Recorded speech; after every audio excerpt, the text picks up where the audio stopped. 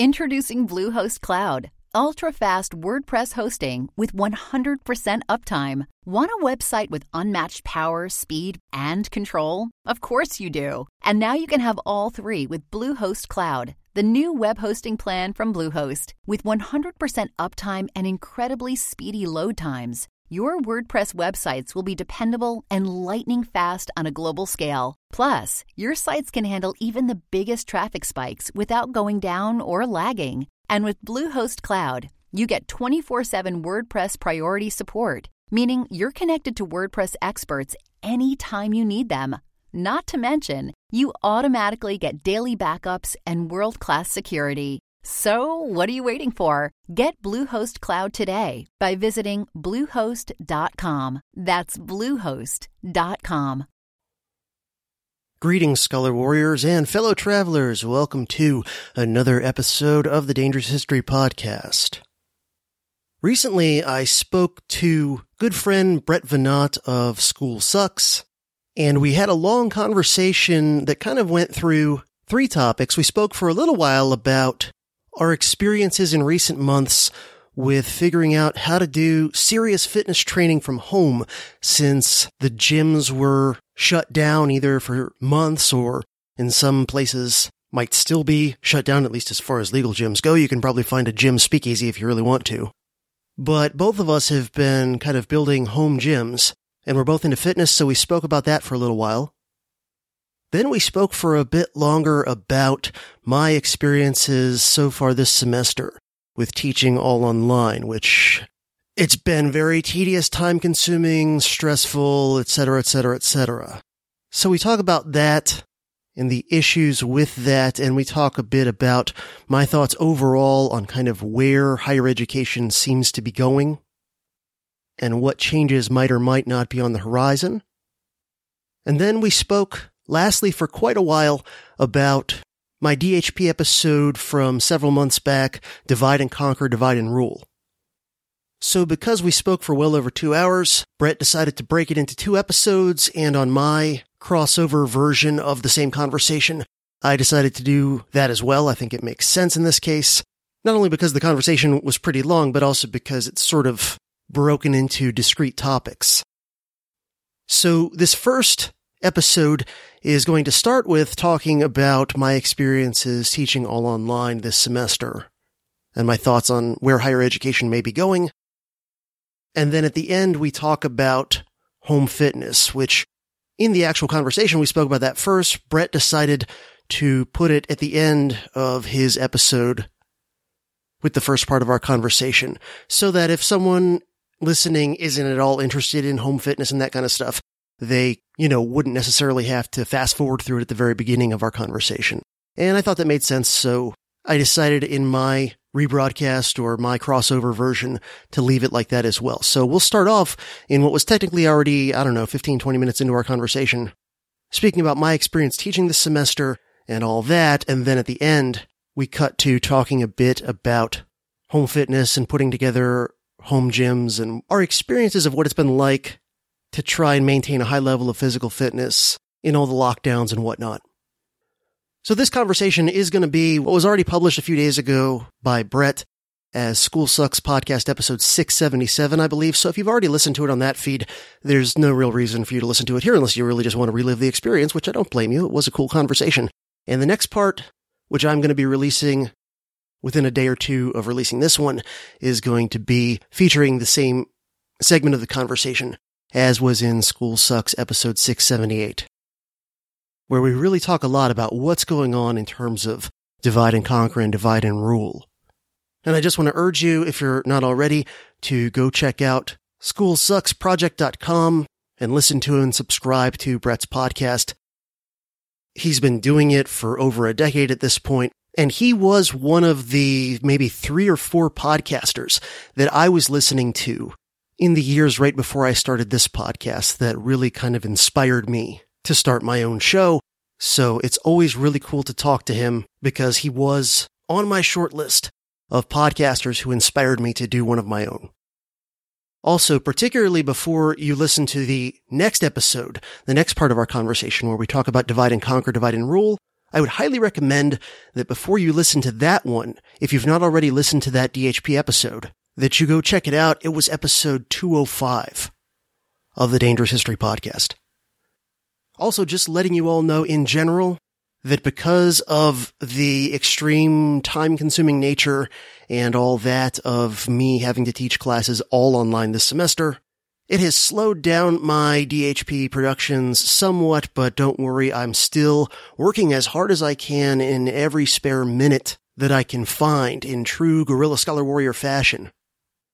Behind the scenes, I'm currently working on the next Woodrow Wilson episode, which is going to deal with his entry into politics, his campaign for governor of New Jersey, his time as governor of New Jersey, and end, still not 100% sure yet, either as he gets the nomination for the Democratic Party presidential ticket in 1912, or maybe stop just before that. I'm still not exactly sure quite where I'll cut off the story.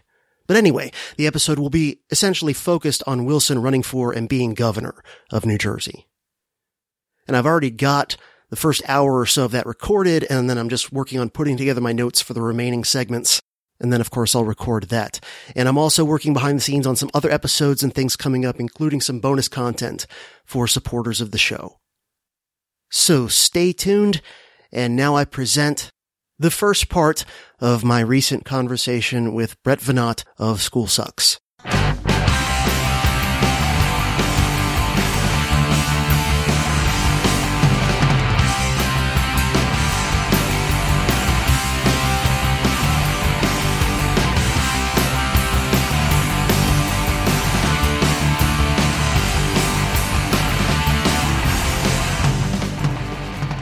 DJ, welcome back to the show. Brett, it is always a treat to talk with you. Likewise. So this is kind of how I have things planned out today. I want to start with some small talk, move on to some medium talk, and we'll finish with some large talk, some big topics that I'm really interested in getting your take on. But first of all, we haven't talked in a while, and I think the last time you were on the show was we were doing a series on self-discipline, and we talked a lot about your health and fitness journey. And I'm looking at you across the Zoom right now. You still look pretty great. You look like you're continuing to make progress from what I've seen on Facebook. I've actually put on weight, but yeah. I know that it's mostly muscle. So right. I'm okay with that. So I wanted to hear a little bit about, since I haven't had, no, we talked, I guess, right at the beginning of this whole thing. You were on the show. That was the last time you were on the show. Yeah. The Hi, How Are You series. The Hi, How Are You series. Because I see you posting, the fitness updates. So how have you modified your routine with everything that's been going on over the last, I guess, now 6 months now? So I know not everybody loves fitness talk, weightlifting talk. So I clipped this part out and I just stuck it at the end of the show. That way you can have the option. And now we're just going to skip ahead about 10 minutes to the part where we're talking about what it's like to live in Florida. Man, everything there is just trying to kill you, huh? Pretty much. Yeah, okay. Pretty much. I mean, it's like the Outback. Yeah, I've heard people say, that Florida is kind of like the Australia of America in the sense of like in the water, on the land, in the air, there's reptiles, there's, sharks, there's just all kinds of stuff. Yeah. Pygmy rattlesnakes. Rattlesnakes that are more venomous than regular rattlesnakes, but too small to see. Yeah. They bite more people than anything because they're so small. And then we have the largest rattlesnakes in America and I guess the world too. Last time I checked, the world record Eastern Diamondback rattlesnake came from up the road from me where I used to live in St. Augustine. Something absurd, like 8 feet. 8 foot rattlesnake. And like it's bigger around it than my forearm. At its fattest. I saw a picture of it when they got it like 10, 20 years ago. I was just like, that doesn't look real. No. Well, continued good luck down there with all that, plus the heat. Yeah, and hurricane season ain't over, knock on wood. No, that's right. The big one mostly missed you, right? Yeah, that last one, we just got a little bit of, rain on the edges, but they do come in throughout September, and they can come into October, so... Yeah. Fingers crossed, knock on wood. Maybe it'll be the one thing about 2020 that's not a complete clusterfuck or whatever. Right. Yeah, we'll see. Florida living. I guess it beats the West Coast right now, too, for various reasons. But Yeah, well, I got to say, in the medium term, my wife and I are looking hard at New Hampshire potentially as a relocation spot. Excellent. So, that's where I am. I'm in the town. I live in the town that I lived in when I actually started the podcast. And back then, I didn't really like this place. It was kind of like a temporary stop that I wound up in for a little too long. A lot has changed here in the past decade, and it's a really cool place to live. And I'm just rediscovering like how much nature there is here, and trying to appreciate it and utilize it as much as possible. But also, thanks for rapping about fitness with me. I don't get to do that enough.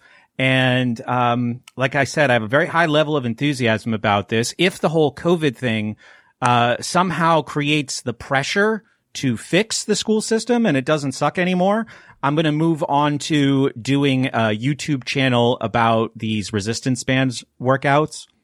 I'm calling it Brother of Bands. Nice. I thought you'd like that as a history guy. Yes. So that might be what's next for me. But that's most of our small talk. I wanted to move into the medium talk. First of all, it's very cool that you're thinking about coming up to New Hampshire. I know you've been here, right? Yeah, several times. Once a long time ago, I guess when I was maybe still in college, just sort of drove through it on my way to visit some people up in Maine. 2 times, like since I've started the podcast and been kind of a part of the worldwide freedom-ish thing, such as it is.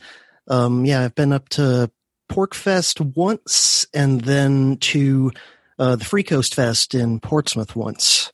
So never been to Manchester or any of the stuff in between Lancaster and Portsmouth, but right. Yeah. Because I've only ever run into you in Michigan. Right? Yeah. I think. I feel weird that we didn't bump into each other in Michigan a couple months ago. That had sort of become a thing. That's when the Midwest Peace and Liberty Fest would have been, right? Yes. Like in 2018, 2019, right? It was like, middle of June, something like that? Yeah, they did do it. They did it just like a couple of weeks ago, I think. Yeah, they did it. They did it much later, and it was at a different location, like on a private property sort of a thing. So it was kind of a different deal in some ways. But yeah, and it was at a time where, there was no way I could have gone in August. So I'm not crazy about getting on a plane, and it was like a 16-hour drive. So yeah, I missed it though because went the last 2 years in a row, right? And we had those little chicken coop cabin thingamajigs or whatever they are. Yeah, right. Yeah. This year, I know it coincided with the whole back to school thing for you, and that moves us on to the medium talk of how is college this year. I'm not a fan. Yeah. I'm not a fan. That's the kind of short version. The way it played out, and it's different in different states, and even different individual colleges have made different decisions. I know some states, there's just like an order from the state about what to do with COVID. Other states like Florida, it's sort of left up to the individual colleges to make their own decision. And I know that some of the community college type colleges that are similar to the one that I work at have opened up in some way, and do have at least some amount of on-campus live classes and students coming in. And, they're giving students and faculty, I think, some options. And some people are choosing to do all or mostly online, and some people aren't. But where I work, what happened was they kind of, over the summer, kept changing what the plan was. And it was one of those things where it was all really kind of up in the air until just a few weeks before the semester was going to start. And so originally it was just sort of up to faculty how much they did or didn't want to have online classes. And so originally they kind of were saying, we're encouraging you to do maybe a little bit more of your classes online than you normally would. At one point early in the summer, they kind of said, we want everyone to try to do at least one of their classes more online than you normally would have. And they kind of asked us like, all right, of the classes you're scheduled to be teaching in the fall, which one or two would you prefer to be transformed into online? And then partway a little later in the summer, then they kind of said, we're opening it up again if you want to put any more of your classes online than you already have, you can do so. Let us know and we'll make the changes. And at that point, they also said that you could choose to do some or all of your office hours virtually over Zoom, and that usually the college has a requirement that if you're a full-time faculty member, you have to be physically on one of the 3 campuses at least a little bit every single weekday. So, I usually have like on Friday, I'm not on campus but a few hours, but then I'm on longer the other days of the week. But I have to show up at least part of the day on campus Monday through Friday. And they kind of said that because of COVID and giving people options to maybe do more of their stuff online, they're no longer going to require that you have to be in physically on campus a certain amount of time, whatever. And I was like, all right. And I started thinking about, what I was going to do, and looking at kind of my family requirements and all that, and I basically said, all right, I'm going to move, maybe 1 or 2 more classes online and do it in a way so that I don't have to commute into campus, because I have a long commute. My commute's 45 minutes. Yeah. So that I maybe only have to commute to campus and be there 2 or 3 days a week. I forget exactly how I had set it up at the time. So I was like, that's kind of interesting. I can work from home a couple days a week or whatever, and that'll be kind of neat. It'll be a pain doing a few more classes online, but the flip side is, I'll not have to commute in every day, and that'll be all right. But I still was signed up to teach like a couple classes in person. I was still, not all online, right? And then you get to just a few weeks before the start of the semester, and they blasted an email out saying it's all online. Like just no that you can come into work, but you're going to be teaching online from your office at work if that's what you do. Right. Mm-hmm. And I think there's a handful of exemptions for some of the more kind of like job training type classes that we have that you can't really do over, certain, like if you're training to be an EMT or something like this, you need equipment, right? Yeah. Right. Sure. But other than those specific exemptions, everything's online. And that was kind of it. And so, I understand, like I have a little bit of sympathy for what the college administration is dealing with in terms of all the uncertainty and all the different, pressures coming from different angles. And of course, yeah. I mean, I understand, like, they were concerned that if they did reopen with a good chunk of classes still live and in person, what happens if for whatever reason there's another just order from the state, as happened last spring, saying halfway through the semester, boom, you're all going home and have to finish online. That's obviously way more disruptive to have to transform to online halfway through the semester than if you just do it all from the beginning that way.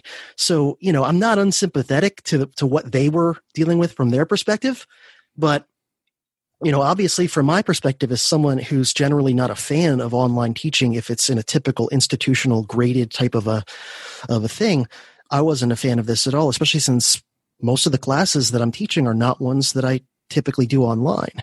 Right. And so that means I have a ton of busy work all the time, just little mundane things that you don't think about if you've never taught an online class, of like uploading all of the documents that I give to students to read, historical documents and whatever, uploading all of my visual aids, putting all of my tests and quiz questions and all that sort of thing into Canvas.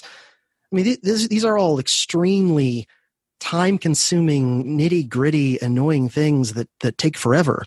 And these are all things that, in terms of teaching classes in person and, having like paper tests and whatever like that, these are all things I had down, that I just run off some more copies of the quiz or whatever it is I needed to do, and it was no big deal. And I already was just used to, and so many little things too that you don't think about until it happens, where, like, if a student has an issue or a question in an in-person class, that can be handled by a 20-second conversation at the end of class or before class or something like that. And now it turns into a big back and forth, over email and messaging and whatever.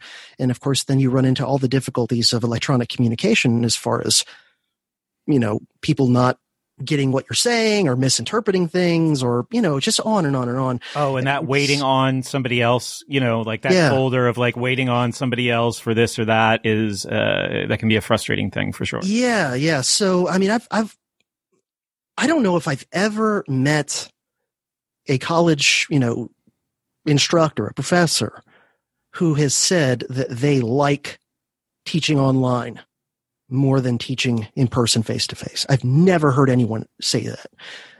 In fact, I've heard the opposite extremely, right? Of oh, I can't stand online. I wish I couldn't do it. And there's people who will say like, oh, I like that it gives me a little more flexibility in my schedule or whatever like that. But even they will say, but it's not fun. It's not fulfilling. I don't enjoy it. And the students typically do worse, so, and then thinking about it from the student's perspective, of course, we would have to guess that some significant percentage of students would like the option to do some of their classes in a regular face-to-face setting. And they just don't have the option. And so, normally when there's a good variety of online and in-person classes, you would guess that at least most of the students that are choosing to do online classes, they have at least some like savvy and capabilities with the sort of technology and how to do it. But now if it's everybody, that means even a person who's never done an online class, has very little tech savvy, doesn't hardly know anything about Canvas and Zoom and how to use a computer properly for these things and whatever. Now suddenly, here we go. They're all told like this is all there is. And so, I know that we kind of experienced this somewhat for the second half of last spring semester, but, just having everything that way, it's been exhausting me and stressing me out and just not great. Not great. Yeah, I want to talk a little bit more about the adapting to that for both somebody in your position and for the students, or what your advice would be for students in that situation. And I would just say that I was curious how you were dealing with this, because I saw a couple of your posts on Facebook about it. And when my teaching career ended, the whole like online tutoring thing was just starting to boom. This was like 6 years ago. And I was trying to transition. We had the company that, I worked for, and I still did actually like a lot of the face-to-face SAT tutoring for. We had this area like west of Manchester, between Manchester and Keene, New Hampshire, just on lock, like where everybody from this one high school was calling us just through word of mouth, which was great. But, we had a small staff. Obviously it was my job, so I wanted to take as many people as I can, and I tried to transition some of them to online. And I remember back then I started thinking like, this is great, because now I think at the time I was living in Keene, and I was saving an hour and a half a day, sometimes commuting, hellos and goodbyes, talking to parents. It seemed like it was more efficient, but I remember thinking like, in a one-on-one kind of way, how scalable is this?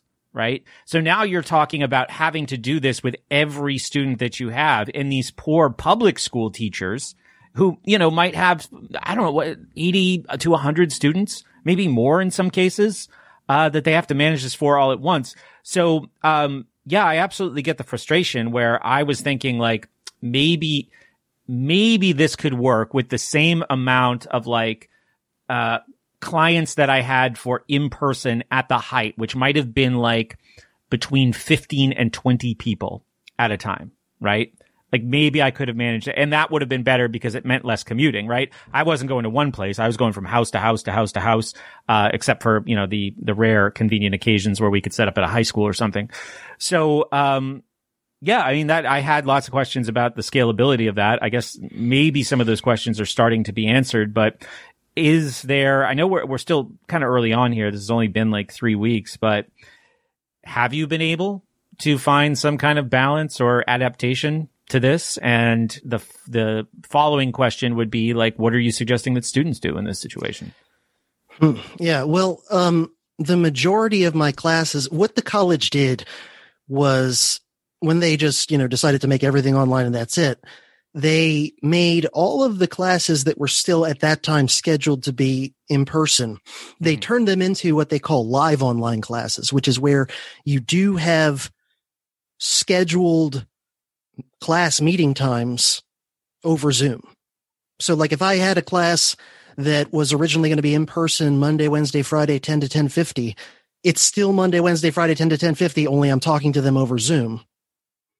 And then obviously, because of that, then, everything has to be done either through, Zoom in terms of talking to them and whatever. And then Canvas is the online platform that we use, for like assignments and posting supplemental materials and things like that for them to do out of class. Right. And so, as someone who has used Canvas for a long time, I know how to do everything I need to do with it. It's not that I don't know how to do the things I need to do with it. It's that a lot of it is often extremely tedious and time consuming, especially when you're starting from scratch and like building things and setting them up.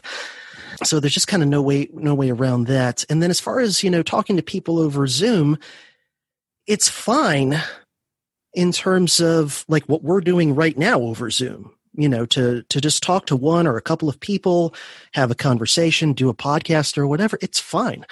But it's really weird when you're talking to 20 people and, they're all 17, 18, 19-year-olds who knows how much of them being there is voluntary at all. Yeah. And there's always something lost in translation. I mean, even in a conversation like ours, it would be different if we were sitting across that picnic table in Michigan again or whatever, right? There would be just, but you can imagine how much even more when you're talking to 20 people at once. And, it's really awkward. Like I use that Zoom has a whiteboard. I don't know if you've ever messed with that. And I use the Zoom whiteboard to like put up little terms and names and whatever, but it's like awkward and clunky and it takes a bunch of clicks to bring it up and then pull it back down. And, I use screen share on Zoom to put up a visual aid, something that if I was in the classroom, I would just project it up on the screen at the front of class and it'd be super easy, barely an inconvenience. Well, with Zoom, it's, it's a little clunky and whatever. And I don't know. It's just, everything's just very kind of awkward and weird. And, I try to make the best of it. I try to kind of joke about it when something isn't working or when I'm, something's taking me a minute to set up or whatever like that. And, I'm trying to adapt the, all the little things, the jokes and whatever that I normally would insert in my classes. But it's, you may have heard, I definitely have, I listened to a few different comedy podcasts and stuff and, comedians, and they've all said that like this idea that you can do stand-up comedy over Zoom or whatever is just, it's absurd, that there's something lost there that even if you've got really great jokes and material, it might just completely fail to land over Zoom. And I think it's true maybe to a lesser extent though, for someone like me who I'm used to teaching history in person and I'm used to being able to connect with students in that intangible way. Having a feedback it's hard to replicate. Yeah. That would be so important to a comedian. And if you think about it, a lot of, like I taught history too, in the same kind of like I'm in front of people and they're looking at me and I'm kind of reading that. Like it's a lot of it is storytelling. You're kind of reading your audience like a comedian or a slam, whoever, right? Yeah. An orator, any kind of public speaker is reading their audience to kind of cue what they should do next. And so in these Zoom meetings, are the kids, because it would be helpful, but I don't like things to be required, but are they required to like be on video? Yes. And at least, we're allowed to have that be policy, and I made it policy for my classes. Mm-hmm. And I've had students who for like one class won't have their webcam on, but will have like emailed me and said, "Hey, my webcam isn't working," or something like that. And I'm just like, "All right, but get it back on for next time or whatever." Did you hear the story about the SWAT team sent to a kid's house? No. A public school SWAT team sent to a kid's house, or at least the police. I don't want to be exaggerating here. I think let's just say the police were sent to the These house. days, the police are almost all SWAT operators half the time anyway. That's a good point. Because a kid had like a toy gun in the background. And I'm thinking in Florida, this is tremendously inefficient because everybody probably has a gun in their background, on these Zoom calls. I mean, I may or may not have multiple ones just out of the camera right now. I'm not saying I do, but I'm not saying I don't. Right. So I would be terribly inefficient if you were a hysterical public school teacher in Florida where it's just like, the Zoom class comes up and you're looking at like 20 guns. Yeah. And it's also kind of weird too, because at least some of the area that my college serves is a fairly high poverty area. Yeah. And so, I get it that some of these students may be living in like housing projects or trailers or who knows what, and who knows what's going on, around them. And some of them are dual enrollment students. So they're still high school students getting college credit. And so like, on the one hand, like I want to have some sympathy for like, if you're living in a complete tenement dump sort of a place and you might be embarrassed about that or whatever, but at the same time, I can't just have a whole bunch of black boxes with names that I'm talking to. First off, that's going to make everything even more awkward because at least with Zoom, I can at least see if like some of the students seem to be laughing or nodding or, at least getting something of what I'm saying. I at least get a little bit of feedback if I can see their faces. But, the other thing is there's the possibility I am still taking attendance and everything like this. And there is the possibility that someone could just log into the Zoom meeting and not even be there, just like log their device in and go walk away and do something else, or, have their computer or device logged into the Zoom meeting while they're just watching TV, really, Yeah.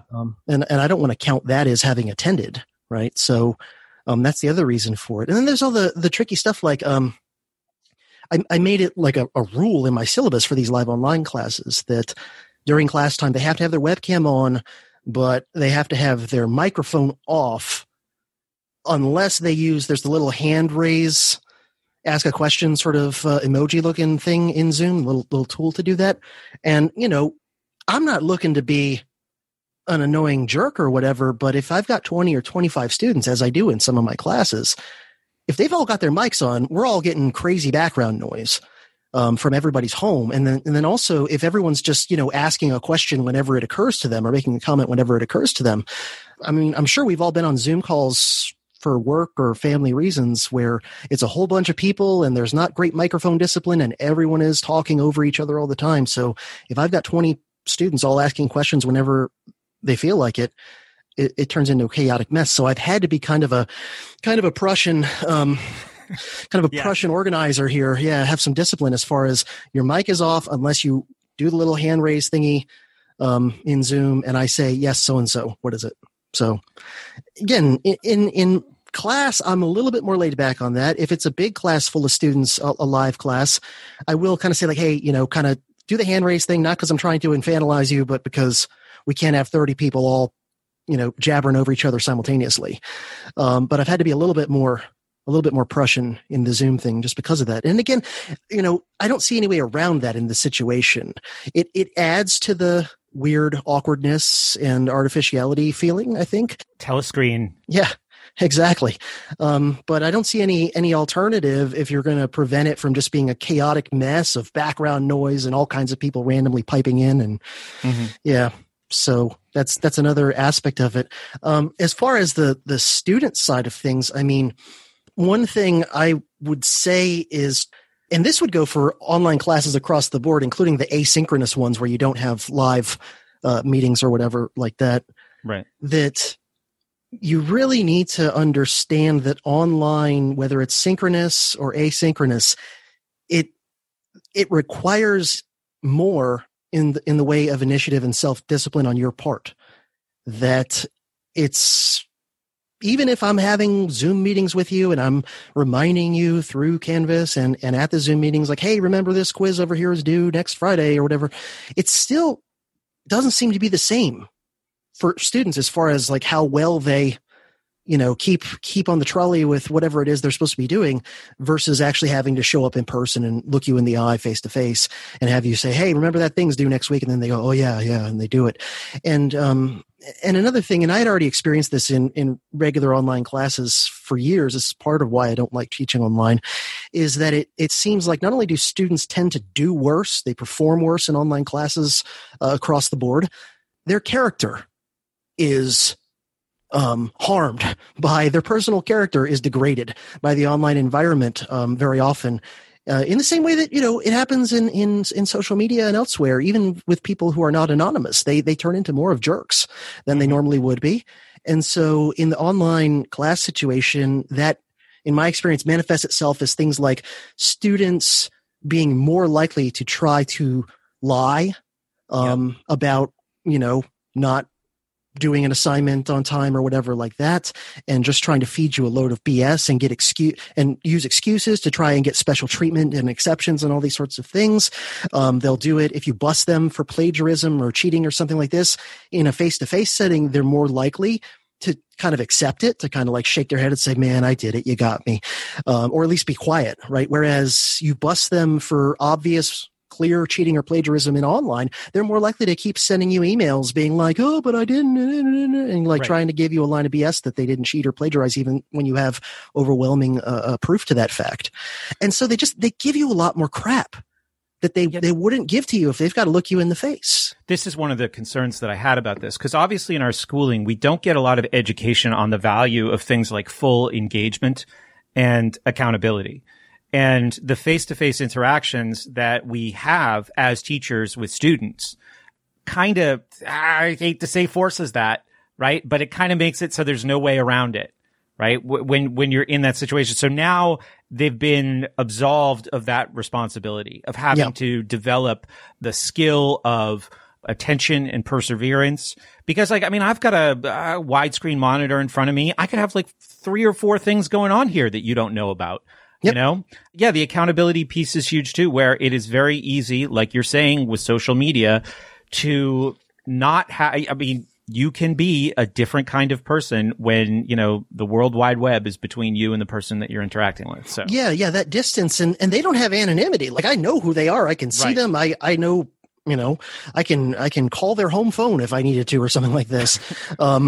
They still, though, there's just something for humans where that distance, that physical distance, I think it's the same psychological thing that happens when people are driving in cars, where suddenly they become just complete assholes to each other in a way that if they were walking around, they never would.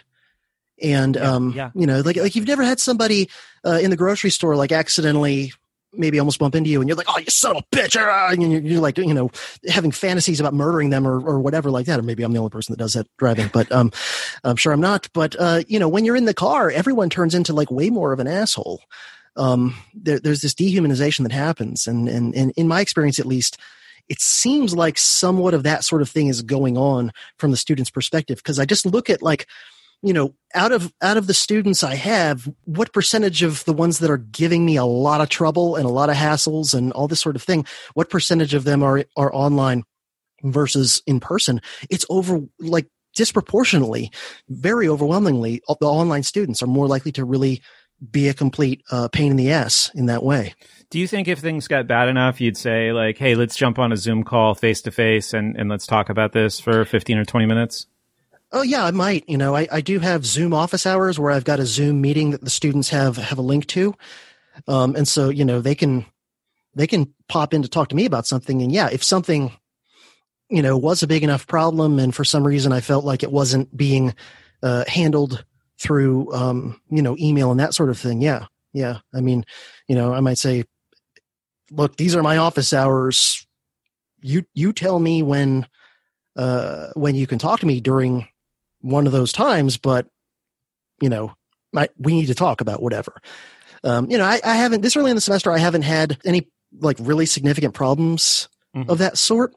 It's too early for there to have been like any issues with cheating or plagiarism. The graded work they've done so far has only been, small stuff. Honestly, the first few things are pretty easy anyway. So, it hasn't gotten to the point yet this semester where I'm dealing with a lot of crap. Although I am dealing already with like just little hassles of like people not understanding how to log into Canvas or whatever. I just got a message from a student, a DM through Canvas, not long ago. I am not sure if this student can actually really read. Yeah. Like no joke. We're 3 weeks into the semester. He just took his first, real like content type quiz. And he sends me a message, which first off is hard to even read or make sense of because it's just completely garbled. There's like no sentences. It's just, I don't even know how to describe it. But from what I could glean of what he wrote, he's not even aware that there's a textbook for the class. And he was like surprised, like, I didn't know what the quiz was on. There's a textbook for this class? Is this a class that has like no lecture? This is my asynchronous one. Yeah. Okay. So, there's like recorded audio lectures from me. And then there's also, textbook readings. This is Florida history. So the textbook is actually a pretty good book, not a usual kind of textbook. And is it like a core curriculum class for? It is one that'll check off a gen ed social science credit if they take it. Yeah. So that's probably a really frustrating class to have to teach if people are just trying to check that off. Yeah. I mean, technically all my classes are that. Yeah, I would see Florida history being like more attractive for that for some reason. Yeah. I guess, people who have lived in Florida, it's the same thing when like a woman thinks she'll take a woman studies class and like just get an A for showing up or something like this, I guess. Yeah, that sort of phenomenon. I've lived in Florida my whole life. I've, been to some historical places or whatever. I'll just show up and get an A in Florida history. But I got the impression from an earlier message from the same student that he may not have actually even quite fully understood what an online class was. Whatever is the cause, and I have no idea because I've never met this person and don't know him. But that whatever your issues are severe enough that 3 weeks into a course, you don't even know that there's a textbook you're supposed to have been looking at, even though it's like mentioned countless times throughout all the Canvas stuff and the syllabus and in the weekly, like, what you're supposed to be doing that week. It's always like, read chapter 3 of this book. And, what do I even do with that? Are people coming to you with other types of problems? I guess I would ask that you feel like you have been able to address and solve just with the adjustment. Cause I'm sure there's a lot of students who have never really been in this situation either. Yeah. I mean, there's been just basic, simple nuts and bolts stuff where someone's like, oh, hey, where's the link to get to the Zoom classes? And I just say, oh, it's over here in Canvas. And like, okay, problem solved. Like there's, and that stuff at the very beginning of the semester, there was a lot of that stuff. And so it got kind of annoying, dealing with it because my inbox would just be blasted, but it's not like it was, really each individual one wasn't a giant hassle or pain in the ass. It was just the accumulation of a whole ton of them that first week. But, things like that, it's not a big deal, but when it's one of these severe ones, it's one thing if you're kind of unsure where something is located, where something is found. But if like you don't even have like the big picture idea of what this thing even is or what you're supposed to be doing, like in the broad sense, somebody who seems that lacking in like the basic foundational skills, how on earth are they supposed to like read chapters of a serious history book and then like, answer some questions or write some stuff about it? Like, I don't see how that works. It's a kind of person that shouldn't be forgotten whether we're even talking about the higher levels of K through 12 or community college or undergrad, there's probably lots of people in situations where they just haven't been prepared for the kind of independence that this thing is going to require. So that's a whole separate, but I think probably a significant group of people that are really going to struggle with this. And, so I think we talked about some of the problems to be aware of, like the lack of accountability, the loss of the feedback loop for students and teachers. And a friend of mine, we were talking in a group of people this morning. He's a public school teacher, and he put together a kind of like, operator's manual for the human brain and said to the students, like, you should have this for your own brain because other people have these for your brain and they're going to use it against you. So we're talking about this and, he's obviously like in new territory. This is not something that you go over in a public school class with public school students. And I think he was feeling in need of feedback, considering this was something that was, possibly even controversial or might make kids uncomfortable. And he wound up just saying not getting it from the students in a Zoom meeting, said, how about you just unmute and mute if you're feeling what I'm saying right now? Mm-hmm. And then a bunch of people were comfortable doing that. So yeah, I mean, there's going to be like a learning of a new language here, but it's also going to be a degradation of language, I think, in many ways, and degradation of experience beyond, if we're talking about K through 12, what it already is. And, one of the reasons why I wanted to talk to somebody like you who's doing this is it also seems like there's a tremendous opportunity here. The people in my family, are saving tons of time each day. doing their work online, and some of it might be asynchronous, and some of it might require, time in front of the virtual classroom. But I think kids, or even, young adults, like college people, being offered potentially a more efficient way to do things, to, have more of their time freedom, reclaimed, is a good thing, potentially. And I don't know if you're not feeling that way yet.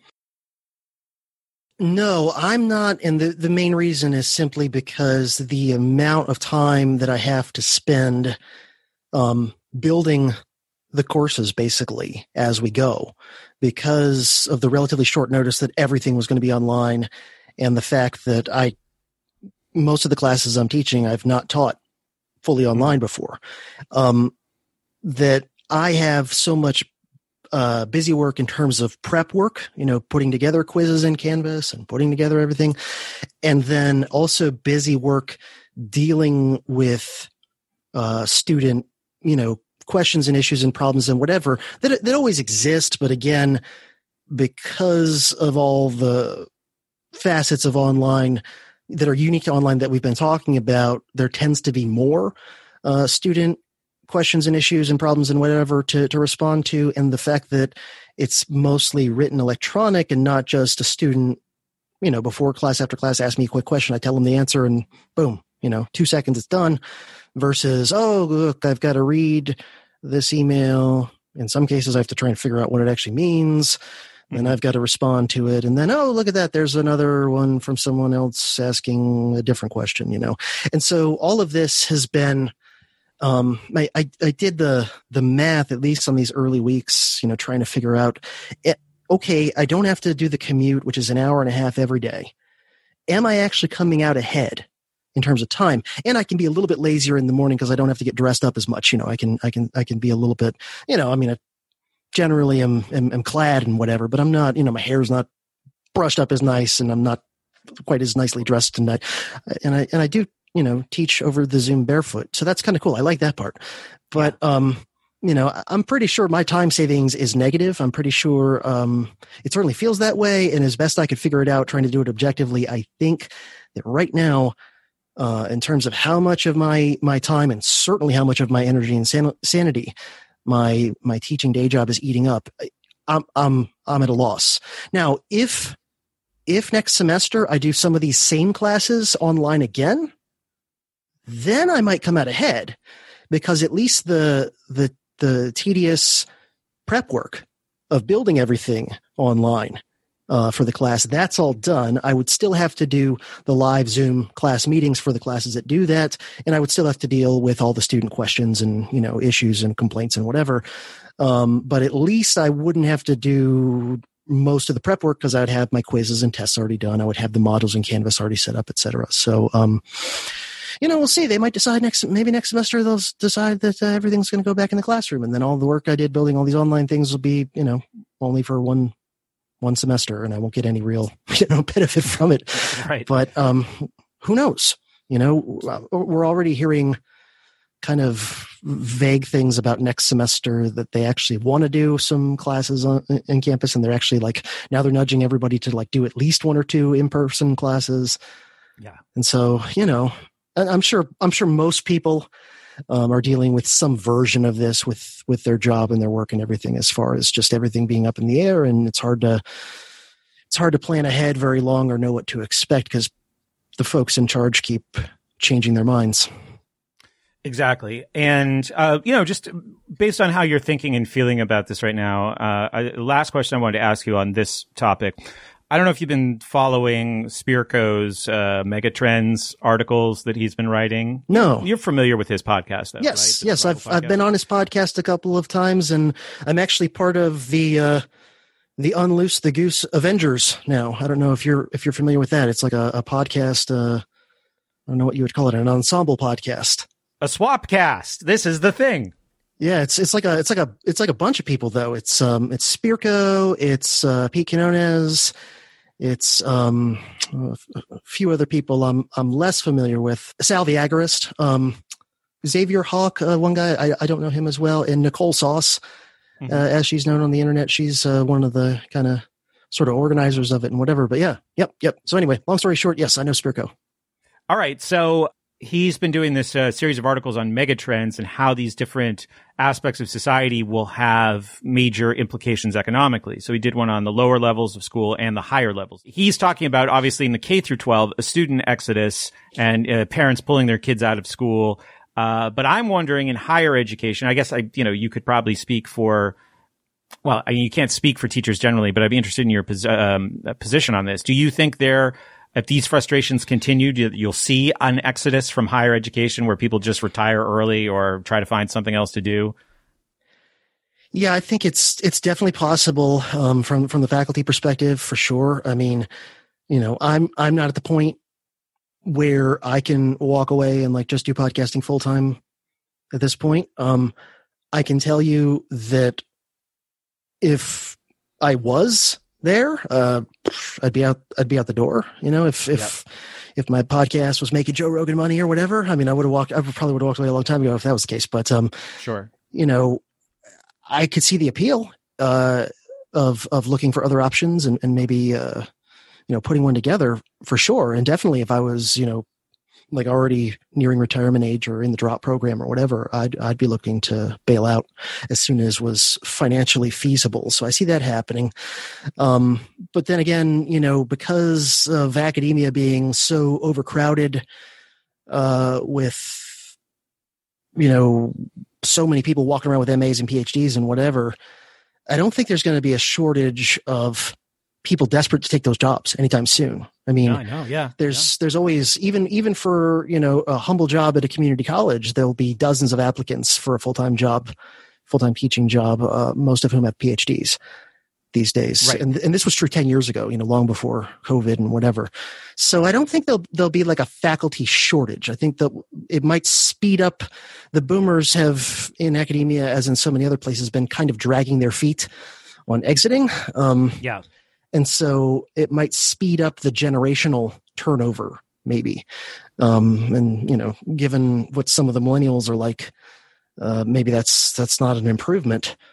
From the student's perspective, I can see if this COVID madness continues for a long time with higher education, I can see students turning increasingly from fancy universities and all that to places like where I work in community colleges and more kind of humble places, because, if you're going to be doing a Zoom class, there's no experience to pay for. Yeah, you're really, it's even more hard to justify the expense of a university if you're not getting any of the other stuff. You're not getting the student center and the football games and the, dorm life and all that other wonderful stuff.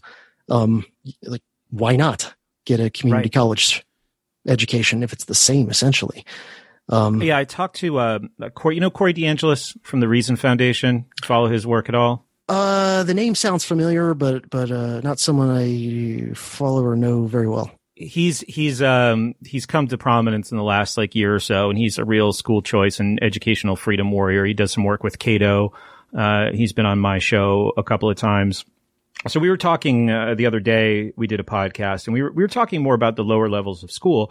But there was some curiosity about what is it going to take for these institutions to actually start acknowledging market signals? Because right now schools are doing ridiculous things. There's public schools that are trying to double dip while they're still, collecting property taxes. While the teachers don't want to go back to work, they're also charging parents for daycare if they want to or need to send their kids to the school, right? So there are parents who are now paying for this system twice, but obviously this isn't sustainable. Now, higher education gets a ton of government money, taxpayer money, so they're not super receptive to these kinds of signals either. But I think that's one of the interesting opportunities of this time.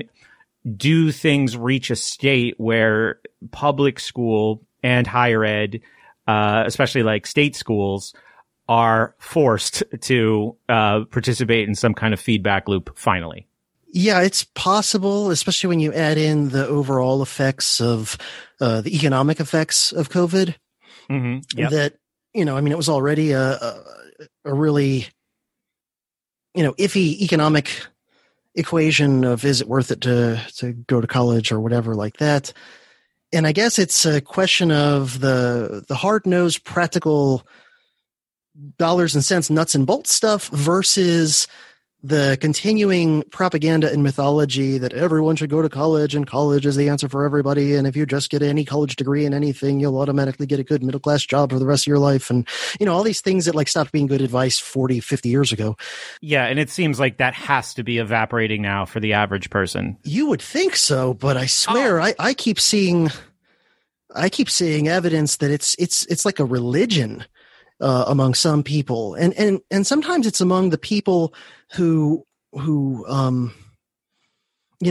potentially are most likely to be harmed. If you're the child of one of those wealthy celebrities who's bribing Princeton to let you into the school or whatever, it's like if your parents can probably pay for tuition or at least handle the debt if you run up debt, but it's like it seems like it's particularly strong amongst young people from lower economic backgrounds who, there's that mindset of like, oh, I want to be the first in my family to go to college, and it's going to be my ticket to the middle class. And like that seems to be in at least, my own personal observation, still a pretty widespread idea amongst kind of like, blue collar type people and even poor people. That a lot of them still have it in their head that like college is the answer. And for some of them it is, right? For some of them they get degrees in particular things that do help them to get decent jobs and whatever. But of course it's not the answer for everybody. And who's going to be harmed the most by potentially running up a bunch of debt and either not successfully graduating or graduating with a degree that doesn't really help you get any kind of a good job, right? It's going to be the person who's from a poorer background, who's more likely to put more of their education on the credit card, so to speak, and to have more trouble handling those student loan payments and whatever than the person who comes from an affluent background. And so, I think there's still, and part of it may be a generational thing too, that like, if you look at things like school guidance counselors and people like that often have a disproportionate influence on like kids in high school deciding if they want to go to college. It's like a lot of them are still kind of baby boom generation people who grew up and lived the idea that you could go to college inexpensively, and there was a good likelihood, because there wasn't as much degree inflation yet, that it could help you get a good job. And so they're giving advice that, was good advice up until maybe 4 years ago, and they're just still doing it. And so I don't know. It's sort of a race. It's a race between like the hard-nosed economic realities that it's an economic loser for a lot of people, not for everybody, but for a lot of people, versus the propaganda. And then also, how much can the institutions be backstopped financially by state and federal government, right? And if and when does that ability run out? And then also, there's the possibility of the student loan bubble bursting in some way and maybe taking that whole system down in some fashion. And then there's the issue of accreditation, right? I know Thaddeus Russell has talked about this a lot, when he was like looking to make Renegade University like an actual university in the legal sense, not just metaphorically, that accreditation is a real big part of the power of the higher education system, that they have this cartel sort of system that limits competition and limits like newer, smaller colleges being able to be started more often and without kind of ridiculous hurdles at entry. And, it prevents like just radically different colleges from being attempted. You don't have that wide open entrepreneurial sort of blank slate the way you do in some other fields and industries where people can try radically new ideas and see if they work. So, you've got this race between the more kind of small C conservative forces trying to keep the status quo as best they can versus the harsh economic realities, the technological changes, and then of course the fallout from COVID and all that. I don't have a magic bullet, easy answer to all that. I wish there was some way of developing some sort of free market accreditation that could still somehow operate in a voluntary, more self-directed type of paradigm. I think that online teaching and learning, obviously I don't have a problem with online teaching and learning in and of itself, because that's essentially what my podcast is. It's more than anything else, it's an educational type podcast. But it's a completely different ballgame, because that's just totally voluntary. It's like, hey, someone wants to listen to me and hear what I have to say and maybe learn something. That's great. And if you don't want to, have a nice life. There's not that adversarial relationship of, I'm going to grade you, and that may prevent your life plans from coming to fruition if you don't get the right grade. And so, someone listening to my podcast, they're not trying to game the system to get a decent grade at the easiest, at the least cost and effort. They're intrinsically motivated. Right. Yeah. By interest or curiosity in what I'm talking about. And so they get more out of it.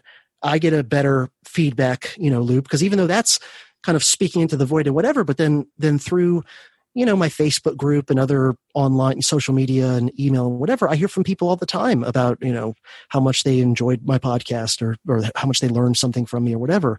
And I get positive feedback way more often from there than from regular teaching, even though my evaluations at teaching are almost always, mostly very good. But still, in terms of like that's because students are forced to fill out that evaluation form though at the end of the semester. Right. And they mostly are positive to me, usually most of the time. But the students who of their own initiative, like email me or come up to me at the end of the semester and like, hey, I really enjoyed it. It happens. But it's, it's an every now and then thing. And I really appreciate it. And it makes my day when a student does something like that. But with the podcast, it's way more frequent that I hear from people literally all over the world saying how much they appreciated, some podcast I did or some series I did. Yeah, I share that experience for sure. Can I keep you for 45 minutes to talk about something entirely different? Absolutely. Everybody's crazy. Everybody's crazy. Everybody's crazy. All right, everybody, we're going to hang it there for today. Like I said, check back for midweek for what I think is one of the most important conversations you're going to hear in this podcast feed this year. Thanks again, everyone. We'll reconvene soon.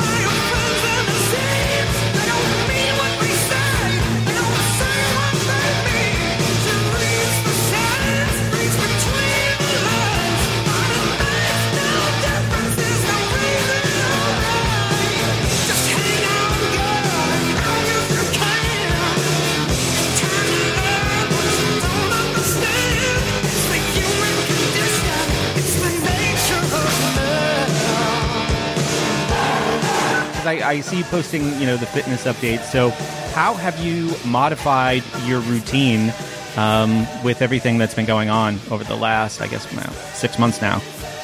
Yeah, well, the running and outdoor cardio and stuff, I've just been continuing to do, hiking with weights on a pack, running, riding bike, all that stuff. I mean, it's been a lot more miserable doing that stuff here in Florida since I spoke to you last. The weather was still kind of decent, especially in the mornings back in the spring. These days it's, insanely hot and humid all the time, except for it's a little less hot when it's thunderstorming. But, right, yeah. But as long as I get out there before, 7:30 or so, the heat index is still below 90. So there's that. So that stuff has been continuing along pretty much the same. The weightlifting, strength training stuff I've amped up, continue to progress and all from home. Yeah. I managed to. It took me several months, but I managed to slowly accumulate a decent hoard of home fitness stuff. Now I've got multiple sets now of adjustable dumbbells and a pretty good collection of weight plates and all that kind of stuff. I've got a few more kettlebells than I used to have, so I can, different weights for different exercises. I still have the dip bars and chin up bar that I got at the beginning of all this. Probably forgetting a few things, but I've got a pretty good home gym at this point. So much so that even when a few months ago the gyms here in Florida reopened, I just went ahead and terminated my gym membership because I said, I've got everything I need here and I don't have to, drive halfway across town and deal with people and deal with, aside from the COVID stuff, which I've been a little bit careful, because of some family members that are more vulnerable to it than I am. Yeah.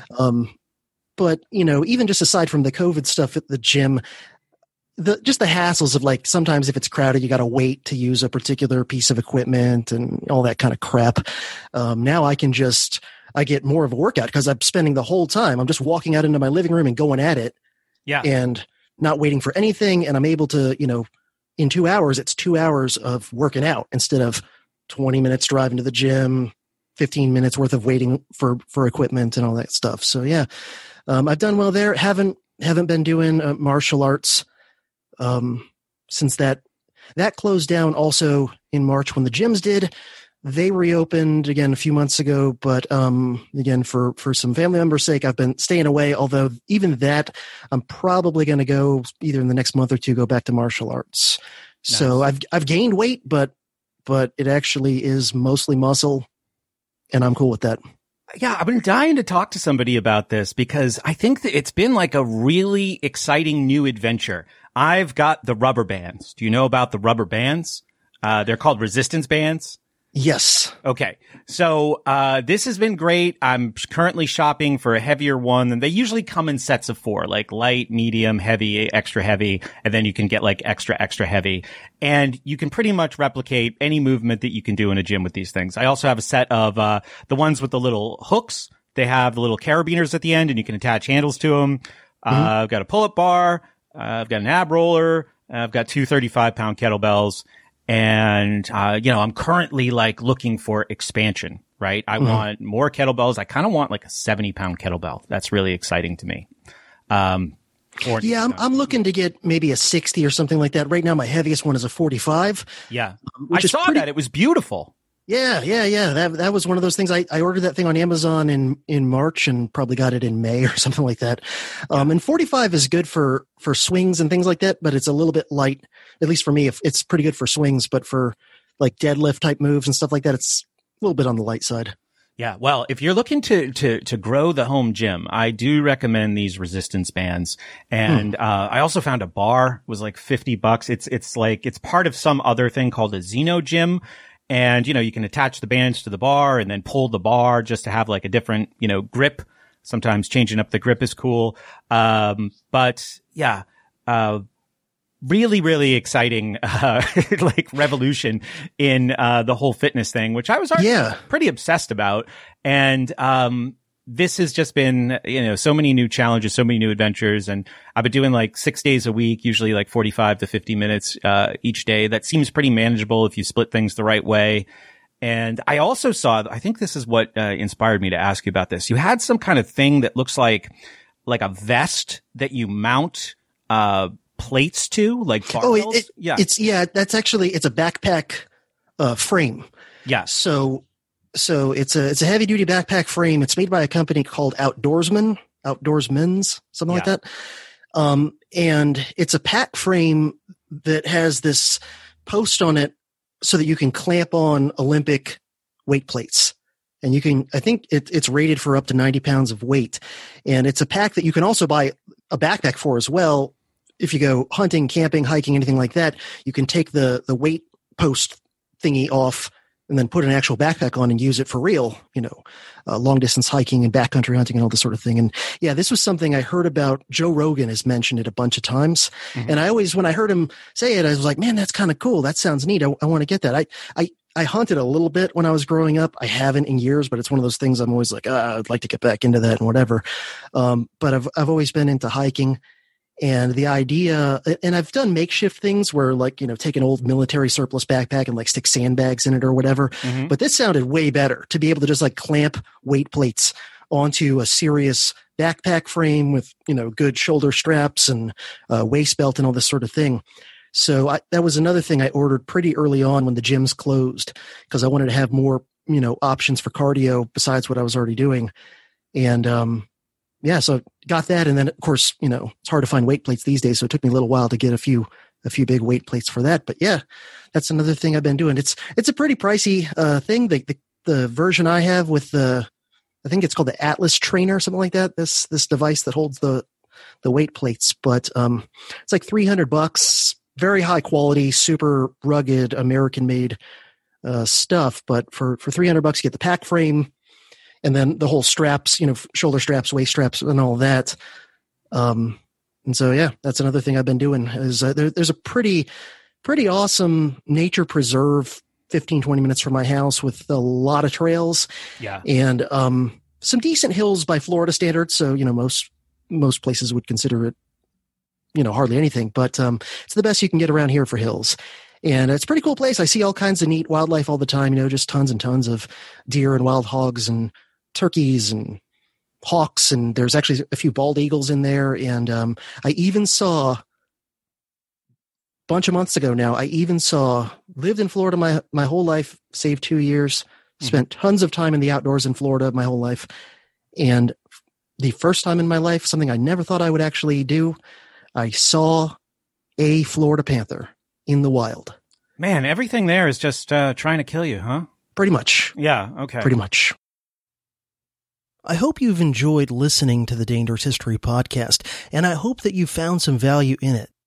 If you have and you'd like to contribute to my work, there are many different ways that you can help out. One that costs you nothing but maybe a little bit of time and effort is to help spread the word about the show to anyone you think might be interested in it. There are also a bunch of ways that you can financially assist me to continue doing the work that I do and to continue making it better as best I can as time goes on. The most helpful way, and the one that gives you potentially a lot of value back in return, is to sign up for a recurring contribution via either Patreon or Subscribestar, and the links to my Patreon page and my Subscribestar page will be in the show notes of this episode. I now have multiple levels of support via either Patreon or Subscribestar. For $2 per month, you are at the Apprentice Scholar Warrior level, and you will get access to all of the vintage DHP episodes, meaning the first 52 episodes of the show, which are no longer available to the general public. And of course, you'll get the satisfaction of knowing that you're helping to keep this podcast going, and you'll have my gratitude for doing so. For only $5 per month, you will be at the Journeyman Scholar Warrior level. And for this, you'll receive the benefits of the $2 Apprentice Scholar Warrior level, plus access to special bonus DHP episodes that are available nowhere else, as well as access to ad-free regular DHP episodes as they come out, and you will be eligible to join the Dangerous History Podcast Scholar Warriors private Facebook group. For $15 per month, you will be at the Scholar Warrior level, and you'll get all the benefits of the Journeyman level plus access to Dangerous History Lyceum course lectures as they are produced and released.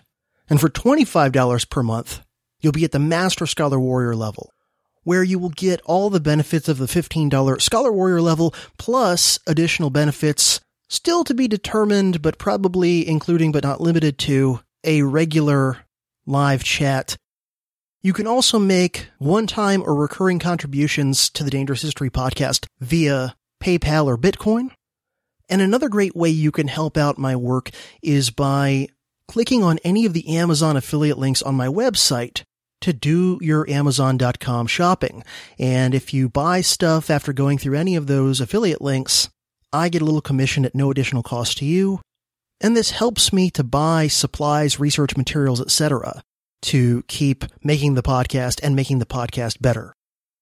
I also have an Amazon wish list of things to help me out with the Dangerous History podcast and related productions that I put in the show notes of episodes. It's mostly research materials, but also there's some stuff in there, hardware for audio-visual production, etc. So if you want to order me something off there, that also helps out. Your support and contributions are what keeps this thing going and keeps me doing the work that I do. So I hope that you will consider helping out. This has been another episode of the Dangerous History Podcast. As always, doing my best to help you learn the past, understand the present, and prepare for the future.